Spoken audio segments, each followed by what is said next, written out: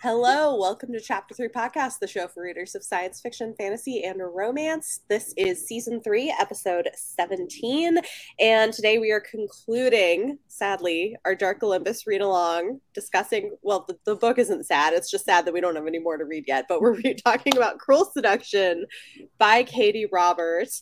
But as always, if you want to support what we do, you can always join us on Patreon or in channel memberships, and you will get access to exclusive bonus content for every episode. This episode, our bonus content is going to be talking about how our reading went in August and debriefing on the kind of insane, amazing readathon that Brianna created and became created and sucked all of us into in the chaos. So that should be fun time.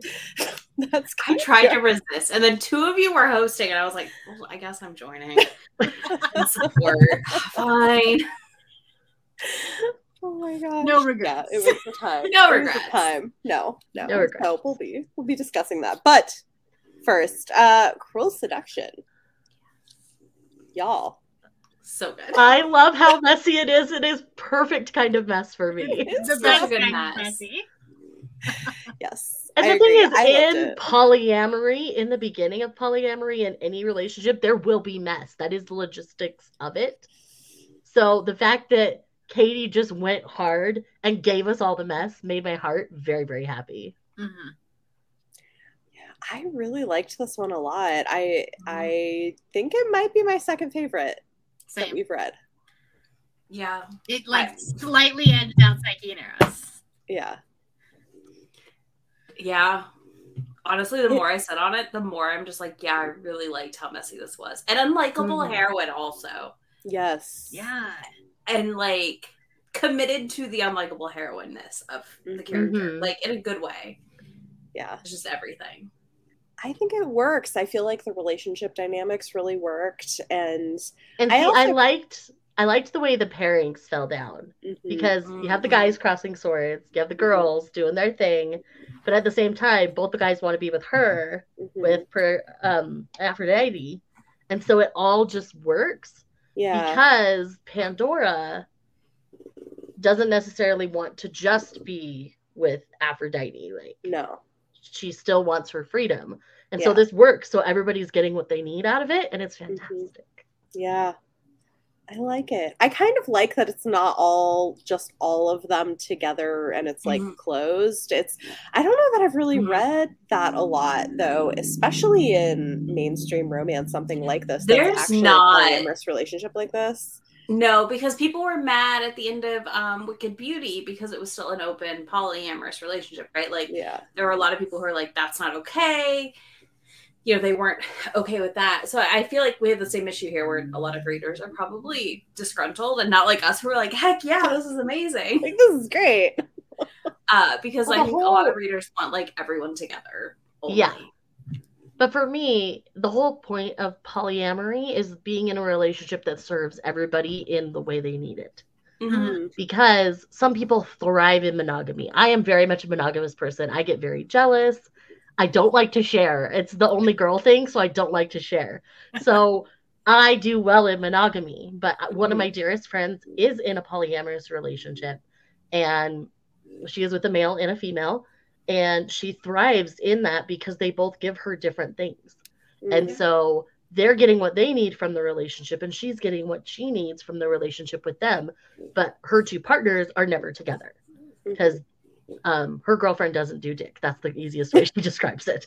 So it's just how it works for them. And watching that just lets me see how polyamory can work. Growing up Mormon, people think of polyamory and like very different. They think of it more like polygamy rather than polyamory, which are two very different things. Yeah. I don't like when people try to They're not at all because they are very much not. Yeah, they're like not the power dynamics are. Oh my gosh! No, exactly. There's no agency in polygamy. No. True. Yeah. Interesting. Yeah, I think it works. I think too, like that. Yeah, I don't know. I just enjoyed them. I thought that she did a good job making all of the relationships fit, and that people had different relationships. You know, that Pandora loved Hephaestus, but like a friend. Mm-hmm. Just you can love people platonically. I hate when people think I that's also not a really thing. liked that representation because you don't see a lot of books that talk about like a platonic soulmate in that sense, and like loving someone but like not wanting to be in a romantic relationship with them. Right. Yeah, which is very real. Like, I don't know, I talk about like my friend group talks about like friend soulmates a lot. Yeah. And like finding those people versus like, you know, maybe you can have more than one romantic soulmate potentially, and maybe your platonic like friendships can just be, or it's sometimes just more valuable in a different way. You know, it's a different kind of support than a partner can be. So I just think it's interesting. Like, I love that we got all, like, I feel like we got all kinds of love represented in this, as far as like siblings loving like each other and caring for each other. Because like we saw that with when stuff went down with Aphrodite and like her brother actually caring. When, you know, I think a lot of people felt like Zeus wouldn't show up for her in the same way necessarily.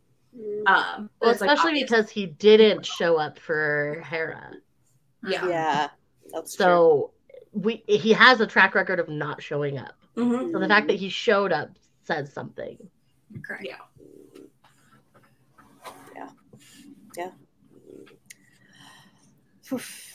I thought it was really interesting to see how like she chose to have like pre-existing relationships in this group, because that can be like really messy and can end up turning out really poorly if not done well.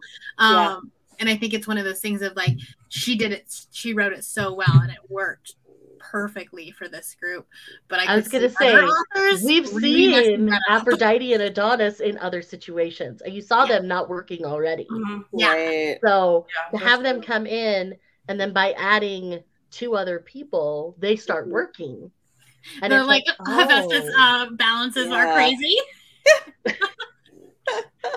Which he's his own brand of crazy. Yeah, he is. Yeah. That's the other thing is you see what it's like when someone doesn't receive parental love young and how they can latch on to the wrong kind of person because they bailed him out. That's true. I mean, Hephaestus was so loyal to Minos. What's his face? Minos. Yeah, this is true. He's so loyal to him for no good reason other than he bailed him out as a kid. Yeah. But like that's been 15 years now. You're a grown adult. You do not have to still be loyal to him. And the fact that Pandora has pointed that out over years, and now it's finally sinking in now that he sees the writing on the wall even more clearly. Like well, and he's shown like over and over that he actually like doesn't care about that loyalty to an extent, which I think is important for Hephaestus to see like long term. Well, it was a lot of like you kind of saw his like deconstruction of that like relationship throughout the book, where like that arc on his own was fantastic. And you see the beginnings of the Minotaur starting to see the writing on the wall as well. The Minotaur's book is coming, I think it's after the next one. It's after the next one. Okay. Yeah, I think it's book 7. And that's with Ariadne. So, you know, he says, I have my reasons, and the reason must clearly be Ariadne at this point. Obviously. Yeah. So that whole family structure is going to fall apart, though. And it needs to, because it's toxic. But that's interesting. I am finding that a political marriage, big buzzword for me. Oh, Yes. Yes. I mean, it's kind of like marriage of convenience, right? Like we have to get married to do this thing or to have this thing happen. But like on a much bigger scale, because there's like consequences outside of just the 2 of you. And when it's political, there's much more likely to be hate sex. And I like to read hate sex. Oh man, reading the hate sex in this book. Oh my gosh, right? Today, right? Like I was just like, I need to pause for a moment. I need a breath. Like, I need to take a breath because it was so much. That was definitely one that I was like, I'm really hoping that my AirPods don't go out on me right now because I'm at work. I was very happy I was just in the house with my AirPods in all day listening to it. I was like, okay, we're safe. I would have been at the stoplight when that happened with someone next to me, just staring at me like, ma'am, what is coming out of your speakers? It's funny because like that's not usually a thing I prefer, but I feel like it makes sense for the characters in this. Well, I think that's why it works so well. Like it works. Like you knew like that they had to have sex, like to consummate the marriage, right? Right. But you also knew that they like hated each other. So the like way it would play out, I felt like the dynamic there worked extra well in a way because like you knew. I feel like you kind of knew that Hephaestus was never going to force her into anything. Also, it's also Katee. So like Katee played really well with the like dubious consent element in the hate sex. I feel like. But also still because they both knew that they had a part to play and that they had to go this route. Right. But like once they got there, they made it good and made consent a thing. Her describing her wedding dress in the first chapter and being like, I am using this as a tool of seduction. Yeah. I was like, oh, we're in for a ride. Well, and the way she it's Aphrodite, so yeah. Well, and even the way she sets up Pandora with like getting her to the club and then taking the picture in the back, like she just, I love it. Because it gave you the tiny bit of what I loved about Psyche, where she can manipulate social media to do what she wanted. So you get a little bit of that from her in that moment, and then you see Hephaestus fight back with the help of Adonis. And using social media to his benefit, and it was just so good. Oh my gosh. Yeah. That's just it. Those little political maneuvering and machinations in this particular one fed my soul. Gave me everything I needed. I've technically read this book twice in the last month. I feel like we got a lot of like come together of the plot also in this book comparatively to the last. It's like we've been building up to a lot of the plot with Hephaestus's family and Minos and stuff. So like in this one, it felt like we finally were getting like, oh, we kind of get a feel that we know some of what's happening. We don't know fully yet. Yeah. But you're like, okay, they're bringing stuff into the ports. They have a secret basement room apartment thing where they're like planning things, and you know he's kind of like moving his pieces, and I felt like we were seeing that a little bit more. Because they're actually like in the story now versus being like in the competition. I did still think, and this has been my complaint for the last couple of books, they're ending so abruptly. Yes. And that continues to bother me. I don't know why she keeps doing that. Like all the books are just ending so abruptly. Well, I think if you were reading them all in order, it would not feel so abrupt because you're immediately jumping into the next exciting thing in the next perspective.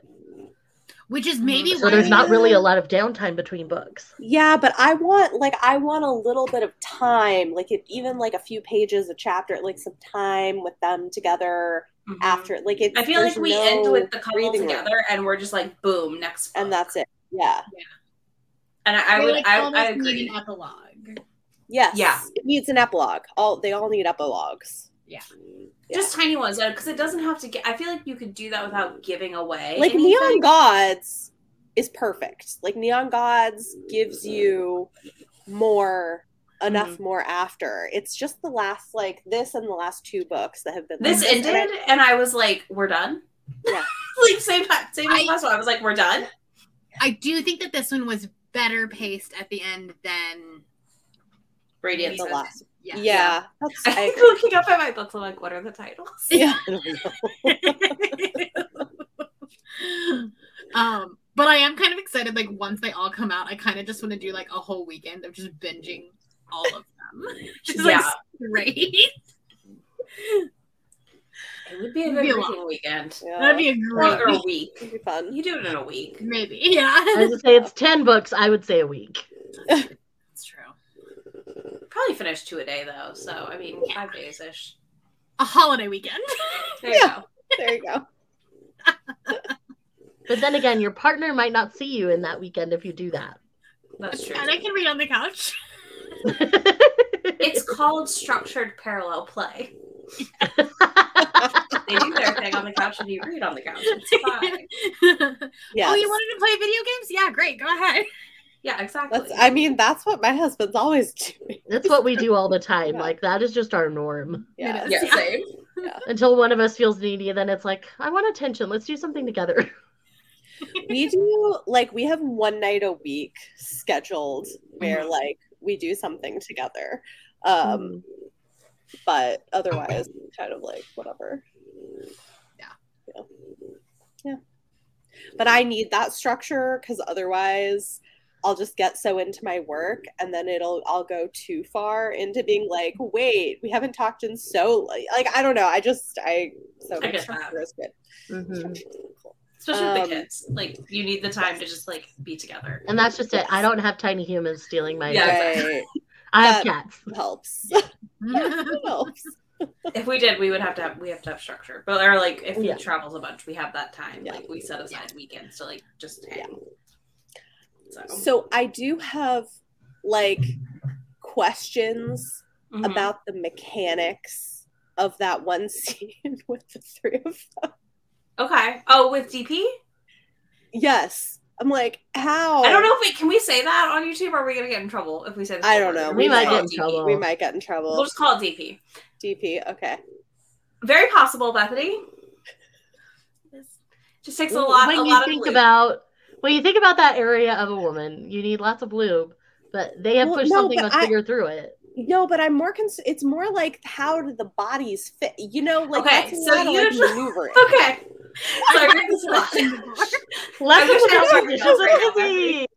Yay! It's my favorite hobby. Explaining things to people that happen in books. I wish I had Barbies right now. We would have the best time. So think of her as in the middle. Okay. One is below and one is up top. So like a missionary and kind of doggy-esque. Does that make sense? I guess that's generally how the positioning would work for that. Mm-hmm. That seems claustrophobic. With how large Hephaestus seems to be, I don't disagree with you. I don't, because you can't be like, but I'm pretty sure it's generally how the mechanics of that one works. But at the same time, it's both Hephaestus and Adonis. Adonis was behind, from what I understand of the position, and Hephaestus was below. Mm-hmm. And so you don't have the person necessarily sandwiched on top of you. They would be back. They're kind of like interesting. Like, so it's like an L with her in the middle. Here, I just don't. That's a lot. I feel like that's a lot. Hold on. Okay, she's like, this is her, and then she's like, it's like that. There's your demonstration. The people listening to this are really gonna have to pop over to the YouTube and see. Right, yeah. The question is, did Katee have the artist dolls when she was trying to write? Had her, Katee 100% had her little Barbie dolls going. Figuring it all out. It's fine. Here, I have 3 pens. So, Hephaestus is here, Aphrodite's here, Adonis is here. So like, he's pretty far back. Yeah. These two are close, but he's pretty far back. Wow. Does that make sense? And like, I guess he could have been like sitting up with her, and then he like more okay sitting up kind of, and I'm pretty sure that's not how it was. I did. I don't think it was. Usually it's the position. Yeah. I love how you're like, usually. Every time I've read it, it's usually the position I described. And my understanding is for that to work is it's a lot of lube and a lot of prep work. Mm-hmm. So. Interesting. Okay. It's fine, you guys. Midnight Rune has Puppy Play in it. I can't wait for that discussion. Oh my. Well, from what Katee keeps saying, at least but at least it's like pretty mild. I once like randomly read a book that had like a more extreme version of it, and I was like, what? Yeah, I went into a book not knowing it was actually kitty play, not puppy play, but it was much more extreme than I was expecting. But it actually didn't bother me once I was in it. It was weird for me, but yeah. I've only read it. I would not want to personally experience it, but I am okay reading it. We all know I'll read anything once. Maybe I read it once, and it was so poorly written, so I'm very hesitant. Oh no! It was like a self-pub werewolf shifter that like no. Oh no. This is more like a if you want to be a good boy, crawl is how she describes it. Yeah. So it'll be fine. Yeah. I just think it's funny. She's like, there's puppy play. And I was like, oh, Katie. Let's Google searches. Really? You know, she had to explain it though, what she meant by it. She did. I know. People were like, what? I know. Okay, so can we talk about the fact that Hephaestus saved Aphrodite and then there was like caregiving? Like, I loved that moment so much. Yes. Because it was multi-layered. Because she had the physical, like, right clean her wounds, bandage her, caregiving. Mm-hmm. Yeah. But then later, when she's not okay and breaking down, and he doesn't know what to do, he does what he can to call in backup. Mm-hmm. And then he just strips down and gets in the shower with her because she's falling apart. And he doesn't know what else to do other than sit there and be there for her. Yeah. Like, and then even though also he's constipated at it, he's trying, and I love him for that. Yeah. I also kind of love the fact that, like, Adonis, even though Hephaestus doesn't know, Adonis knows it's a big deal that she can sleep with him. Mm-hmm. Like, like, sleep, like, fall asleep. Like, sleep, not sex sleep, not sex sleep. Yeah. And that I think is interesting that, like, even though there's all this conflict, she feels safe enough that she can sleep with him. I love that though. Like, I thought that was because at her core, she knows that he won't do anything to her very early on. Yeah. That was the part I think I liked the most. As much as they hated each other, neither one of them was like going to like murder the other one necessarily in the shared space. Mm-hmm. I also really liked towards the end when like they found out that like they were both trying to like the partner was going to get murdered by either political party. And it went very quickly from, oh, I don't want to be a widow to, wait, I actually love him.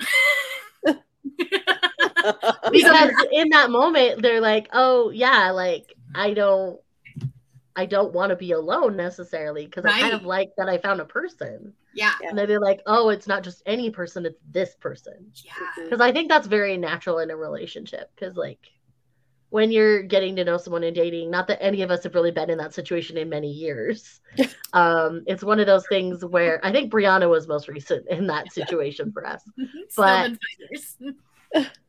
it's been years. So it's one of those things where as you're dating, you're like, okay, if this person went away, would I be okay? Like, I at least went through that when I was dating. It's like, okay, if this person wasn't in my life, would I be okay? And that let me know how invested I was in the relationship. And that realization when you go, oh, I would not be okay. It's like, oh. Like, crap, when I did not experience this. Yeah, when my partner and I were dating, there was a 13 years, we're just here hanging. He's like, no. Yeah, there was a point where me and my now partner were dating, and it got to a point where they told me they didn't feel anything when we kissed. And so I legitimately had to evaluate everything and if I would be okay if I lost this person. And I was not going to be okay. And thankfully, he had other emotional things going on. That's not mine to share, so I won't. But we worked through that. And now we're happily married, been together almost 10 years now. So. It is true though. Like, it did show development and growth. That doesn't mean I don't actually like love my partner. We're just I know that. We're weirdos. Like, I'm not gonna lie, but we just kind of ended up here, and it's been growing together, not apart situation more than anything, right? At this point, and yeah, I think that you got to see them like grow together. Mm-hmm. Yeah, that's like my favorite. That's one of my favorite thing in romance books. Often is seeing the couple grow together. To like get to the point of being like in love and or getting married or whatever their future is. So like I think Katee handled that really well, especially with the Polynot situation, because like you had, there's a lot of relationships going on at the end of the day. Mm-hmm. But like Aphrodite and Hephaestus are the middle core relationship kind of, and then we have like our little splits off. Yeah. Mm-hmm. I really liked the relationship with Pandora. I loved the dynamic was just fun. Mm-hmm. She was really fun. Yeah. Because Aphrodite doesn't let herself be herself with many people. Yeah. And Pandora being an outsider means she doesn't have expectations of Aphrodite. And so she was able to let her guard down with her. And that is something that's so important in a relationship. If you can't let your guard down with your partner, you probably shouldn't be partners. Probably not. Yeah. And I think and slowly you see Aphrodite let her guard down around Hephaestus, and they grow together because they both let that guard down. And Adonis lets his guard down with Hephaestus, which is why they all work. It's true. This is true. I also think Pandora's like lack of investment into the political machinations of the world helps, because like she just does not care. She is like, listen, I just want you guys to be okay. And beyond that, I really don't give a shit. Yeah. And I felt that to an extent. I'm like, this is true though. Sometimes you're just like, I don't really care about this part. I just need these people to be okay, and I'm good. And I also like that we got some caregiving from Pandora, being like, you're the type that doesn't eat, huh? I'm going to take care of you. Yeah. And she's immediately like making sure she has breakfast, making sure she like sending her lunch. Like, it's great. Yeah. Well, especially because I feel like she's not somebody who normally gets taken care of. You know, she's usually been the one to keep things together. This is true. I like that. I also really appreciate that Pandora was like still kind of like she was considered an equal in that, like not only in that group but just in like her POV, because it would have been really easier to make her more of a minor character because she's not one of the 13 and she's not part of like the closed, like the triad. And so like it would have been easy for Katee to like not write her as much like into as much stuff, and I just really like the fact that like she's still an equal in this book. Yeah. Agreed. Well, it also seems like from a lot of things I've seen, often when you have these sort of extended polyamorous relationships, there are important relationships between people who are platonic with each other too within those groups. And so I think here you see that part of it's built in because she and Hephaestus have been friends, but at the same time she starts to build that with Adonis too. Yeah. So I appreciate that you start to see that building as well, so that they're all there to take care of Aphrodite. Yeah, you do see her like blossom into that, and I loved getting to see like Adonis take care of Hephaestus some too in this, because like when he couldn't get up off the shower floor because of his knee and stuff, like the way that was all written was really, I felt like thoughtful to see like, you know, I know Aphrodite needs us in this moment too, but you also need me, so like just shut the fuck up. Well, like even like when Hephaestus wants to like go down on Adonis is like, let's not do this here, your knee. And he's like, I don't care. I want your cock in my mouth. Yeah. Oh, that was such a good scene. Perfection. Oh my gosh. Like their scenes together gave me life. I loved their scenes together. So good. Like, they were so well written. I appreciate how well Katee can write a sapphic scene that I'm like head over heels for. And then turn and writes that, and I'm also head over heels for it. And I don't feel like I don't feel like I'm missing anything because I'm getting the best of all the worlds here. Yeah. And I feel like she's not just like doing it in like a fan servicey kind of way when she's doing male either, which is something you run across with females writing male relationships sometimes. Yeah. And I don't feel that with Katee's stuff, which is why I appreciate when it's there and it's done well, because I don't get that a lot with females. There's so much care in those scenes. Yeah. Yeah. Yeah, and it's like based on the characters. Yeah, it makes sense. Always makes consent sexy. Like even if it's just a pause, waiting for the person to let you move forward. Like it's there, it's clear. Yeah. I do love how much consent is in these books. I appreciate that a lot. So the other thing, I mean, well, okay, I guess I'll say, do y'all have other thoughts on the main narrative that you wanted to share? This one was much more focused on the relationships. I do like that the macro plot did pick up immediately where we left off in the previous one, and we see the fallout of what happened in Radiant Sin, where the city now knows about the claws and they're all trying to take everybody out, which leads to opportunities to build this bigger poly relationship. So I think it's a very well timed poly relationship for the series. So it worked well for me. I do think that the pacing, though, I mean, even though it is really focused on the relationship, the pacing of this book felt really natural. Like, you have a lot of relationships that are happening in here, which means you had a lot of steamy scenes, but yet I didn't feel like it was overpowering the politics. I agree. Mm-hmm. Yeah. That makes sense. Yeah, I can see that. Yeah. It had a really good balance of macro plot really and relationship. It did, which is hard to do, and I feel like getting all of the character perspectives in there too. Like, that's a we felt like that to suffered me. a little bit in not a lot of Radiant pages, in really. politics. No, and the party. It's under 400 pages. Like, I think it's actually Mm-hmm. one of the smaller ones in this series. It's pretty impressive. It that felt she was like it able to do so this. fast, so that would not. I wonder if it's because of the way that, like, especially the first scenes were very politically motivated, so it kind of felt like you were getting politics and smut in the same scene. So it just really balanced it out. Maybe. I could see that. That could help it. And with it being a political marriage, right, that does help as well. Basically, what I'm trying to say is that Katee is a genius, and because a lot of it is like them, anything she writes. Yeah. Well, and like them just getting to know each other is unpacking some of the political background. Mm-hmm. So, exactly. Yeah, I think it works. It's smart. So the other thing is, before we got on here, I was like, "Did you read the bonus scene?" So everyone stopped and we read it. So this is in the Barnes and Noble exclusive edition, but I think Katee also made it available to their patrons and on her newsletter. If you go on her website and click newsletter bonuses, you can find it there. So right, but there is a brief scene that is Harry's and Zeus's wedding night, and it is Harry and Zeus's wedding night.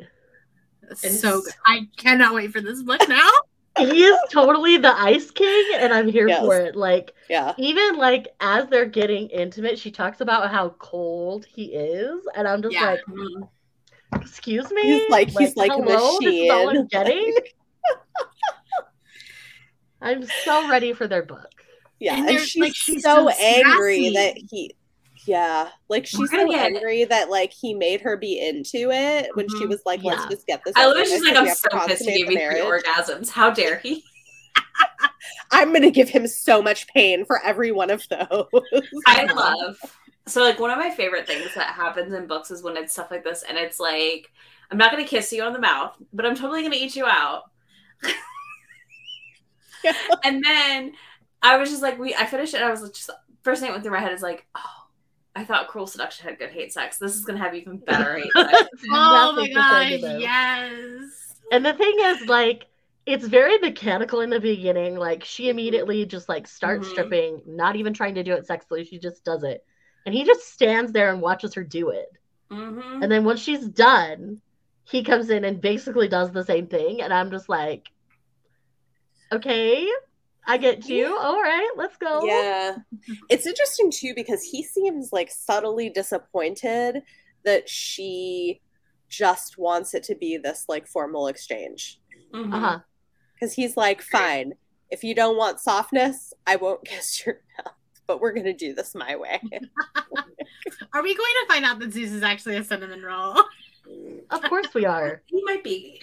He's also like our short king. Like, he's not giant. He's going to be our short king who's a cinnamon roll and will burn the world for her. Because he'll fall in love with her. I like it. Like, that is who he's going to be. And probably he has childhood trauma that made him feel like he had to hide his softness. Oh, he's definitely going to have childhood trauma. Oh, completely. We know who this is why he will be a cinnamon roll to her. Yeah. I also loved this. This isn't in the Zeus and Hera thing, but it's going back to the Zeus. Mm-hmm. They mentioned Hercules. Yes. I love that they talk about Hercules. Yeah. It makes me happy. From Wicked Villains. Mm-hmm. But it's always so cute how they'll just like, she just like drops him in, and I'm like, oh yeah. Yeah. He's just over there in his little throuple, thriving. Living his best life. I still theorize, I know we didn't get this information yet, but like my theory is still that whoever's running the show above Midas is Circe. Mm-hmm. Oh. That's my theory. He did mention something about the benefactor or yes. So that's my theory. See, I have other theories. Oh. But they're not necessarily, they're like adjacent to yours. Okay. I think we have met the benefactor, but they are not going by their true name at this point. Because there's a certain person we've met that has, quote unquote, been kicked out of Olympus, and some things that make me feel like this is a thing. Interesting. We'll see. I'm very ready for this review. So it very well could be Cersei, but they're going by a different name at this point. That's my theory. Yeah. Completely a theory. Katie, do not write what I say. To do whatever you're going to do, because I'm sure it's wonderful. I feel like Katie's the type of person that if someone did guess the theory, she would change it. That's true. This is true. I also feel like she's already on edits for like the 7th book, I think. Yeah. Like these all of these are going to be written and done like 2 years before they're all out, I feel like. Yeah. Because we've got like 3 at the more rate years. she writes and the rate she puts out things, like that wouldn't surprise me at all. Yeah. But with her starting a whole new series, I'm afraid it's going to take longer now. No. I think it's going to be 2 I days just want a year. her to come back to Sabine Valley, because I love the Sabine Valley books. Yeah.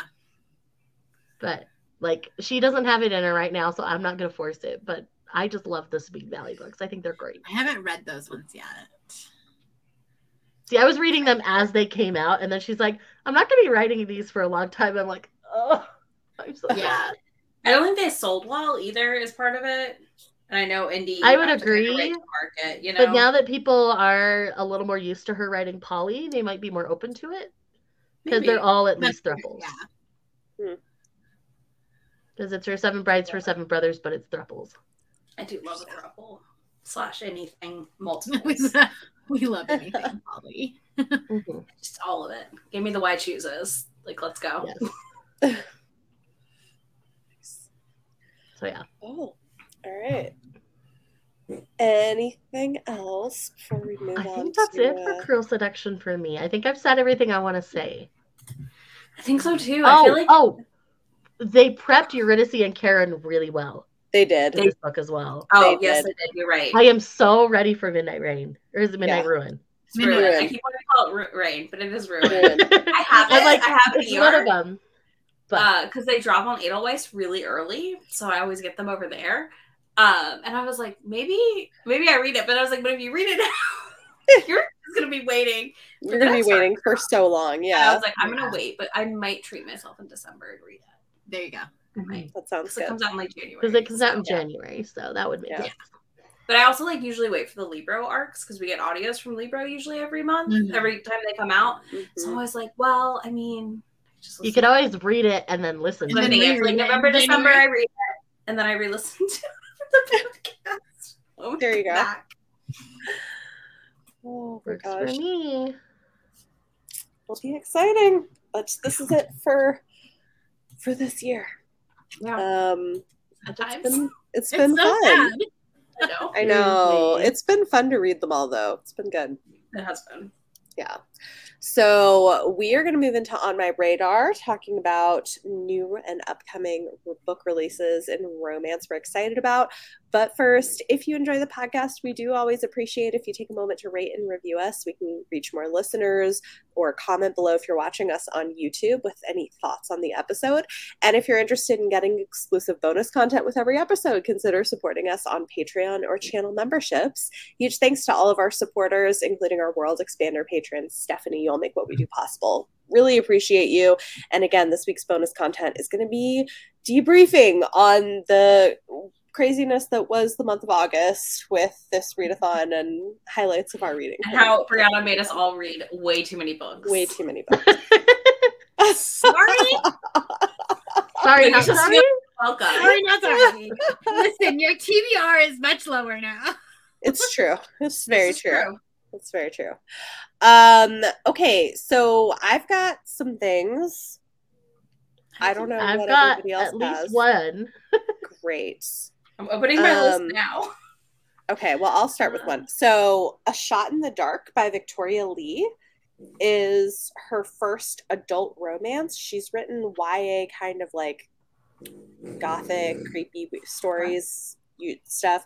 This one follows two people finding love after struggling with addiction, but it's basically starts with a one-night stand between this woman and her soon-to-be art teacher, which she discovers when she goes to class.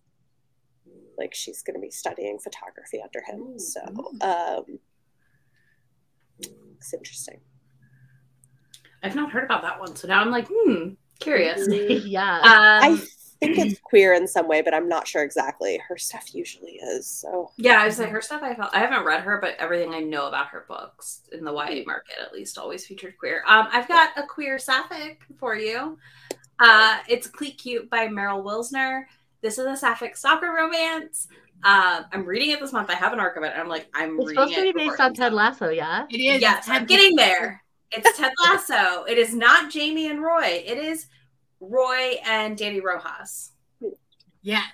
So it is I Love Football heroine Football and is grumpy, Football is life. Yeah, so we've got that, and then we have our grumpy, kind of grizzled player that is over it a little bit. I love it.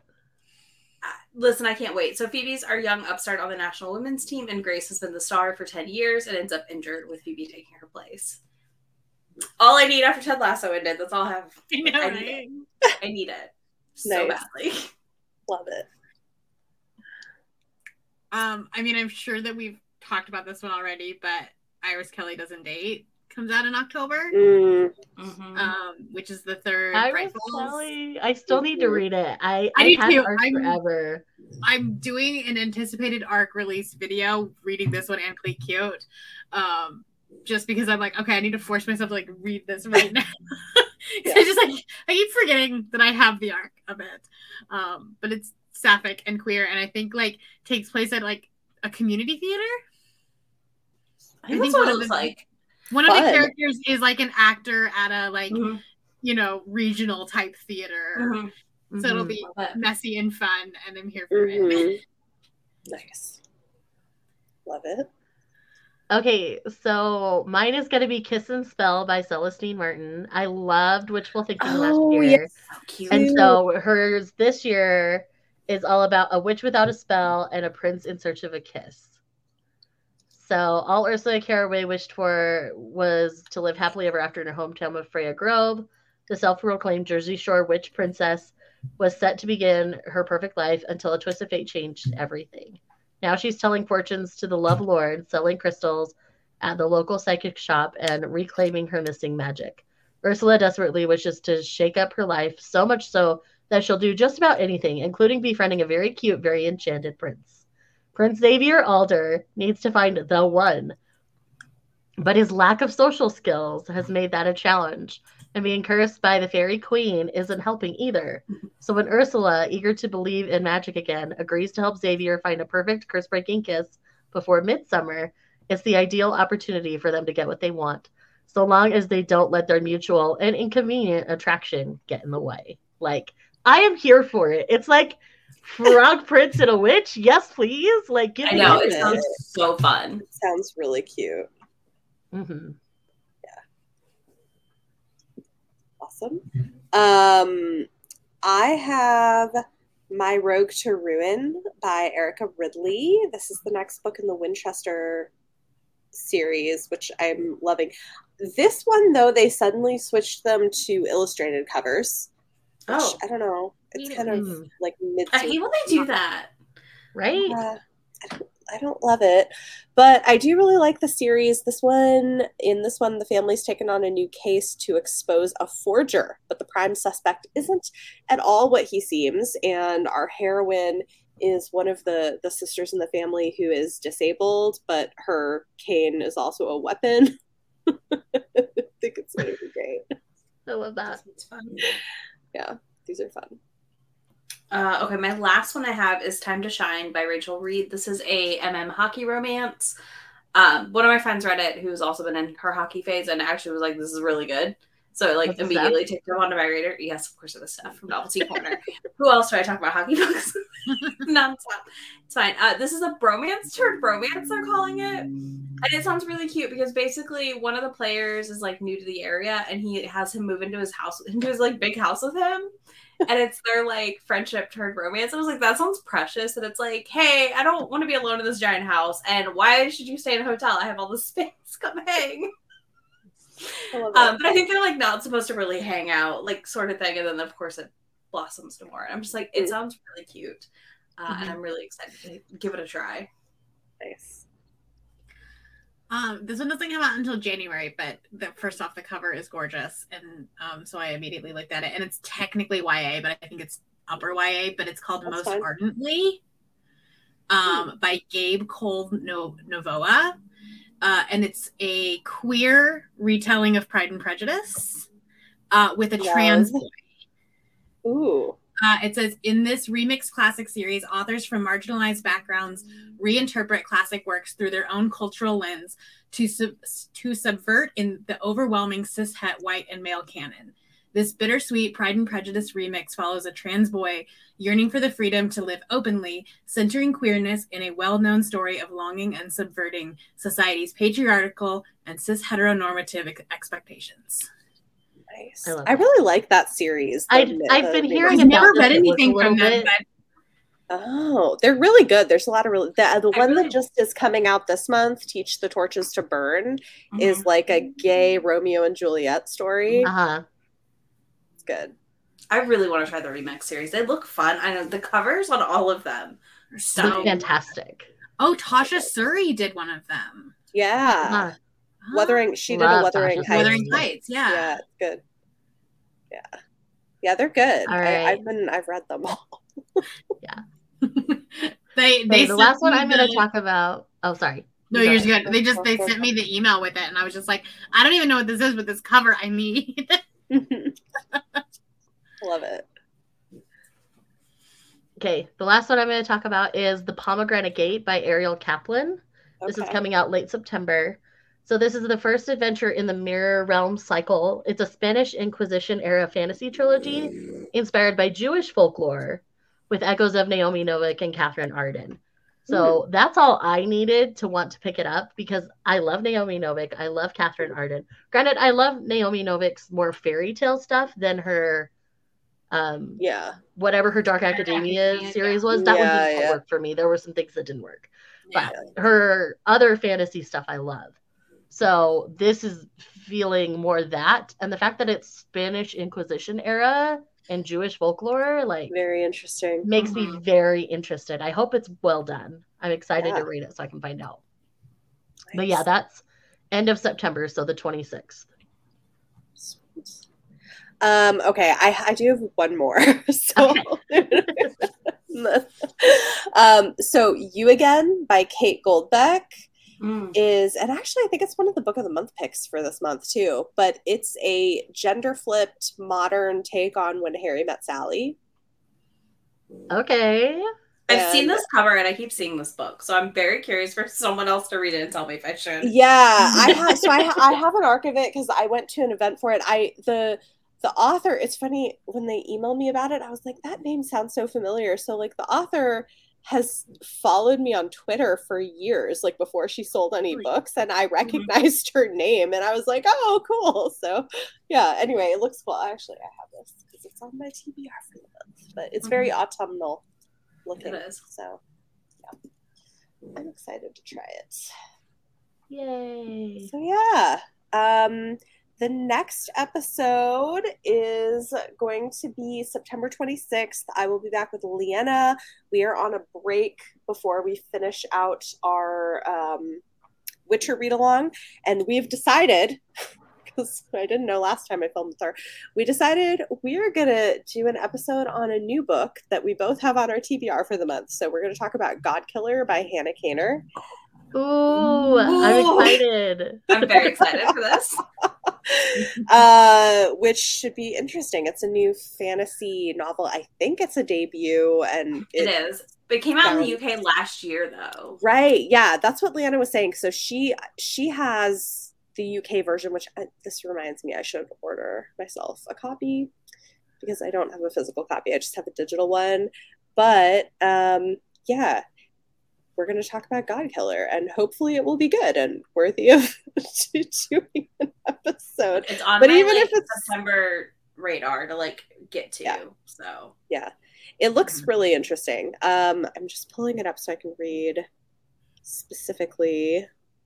Give me like, okay, so Kissen's family were killed by zealots of a fire god.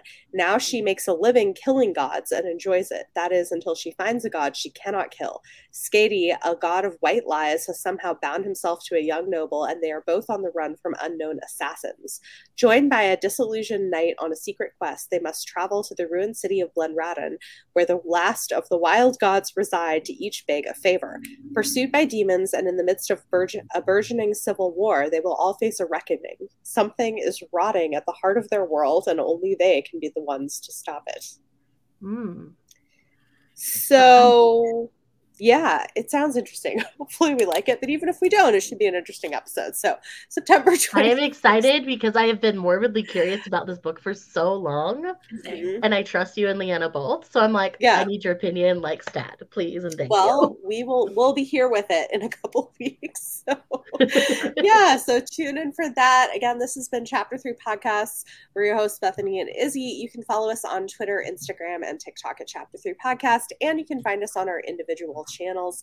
Join us September 26th for our next episode, and this episode's bonus content will be available to patrons in the next few days. Thanks for listening.